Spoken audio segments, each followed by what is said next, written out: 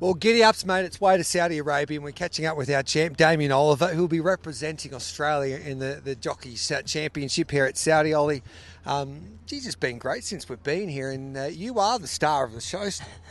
Yeah, I think one last dance retirement. It's got a bit of traction over here, so really looking forward to Friday night. It's a great meeting, and they've got some great jockeys here. Some ones I'm familiar with, and some I'm not so familiar with the younger generation. So I'm looking forward to seeing how it all measures up. And you're in bloody good nick too, Ollie, for a man that just retired a few months ago. Fitness is okay. Probably wouldn't be 100% match fit. A little bit on the heavy side, but the weights are heavy, so I'm pretty happy about that. And we all know how great a competitor you are. You would have had a look at the fields and who you're up against.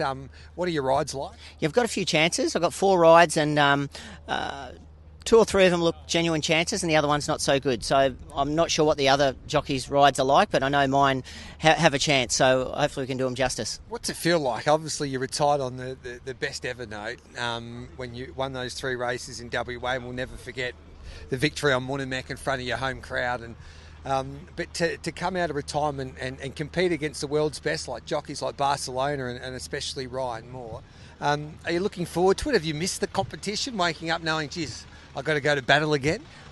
Got to be honest, I've been enjoying the sleep-ins and being able to eat and drink what I like, but yeah, that competitive side, you do miss that a little bit.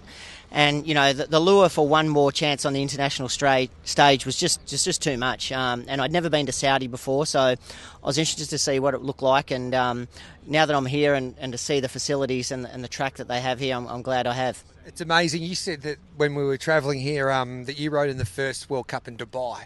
And I was talking to a few of the locals. They believe Saudi's a little bit like Dubai when you first rode in that World Cup, that there's a lot of development going on, and this race is worth $20 million. But I wonder what this race will look like in 20 years' time, Ollie. Yeah, well, it took me back when I first arrived, you know, seeing a lot of sand here, obviously not much infrastructure, but and then I cast my mind back to the first World Cup I rode in Dubai on Damien in '96 when Cigar won that one, and Dubai was a little bit similar. And I mean, you can see what Dubai's like now, having passed through it over the last 20 years, how much it's developed and how much it's grown.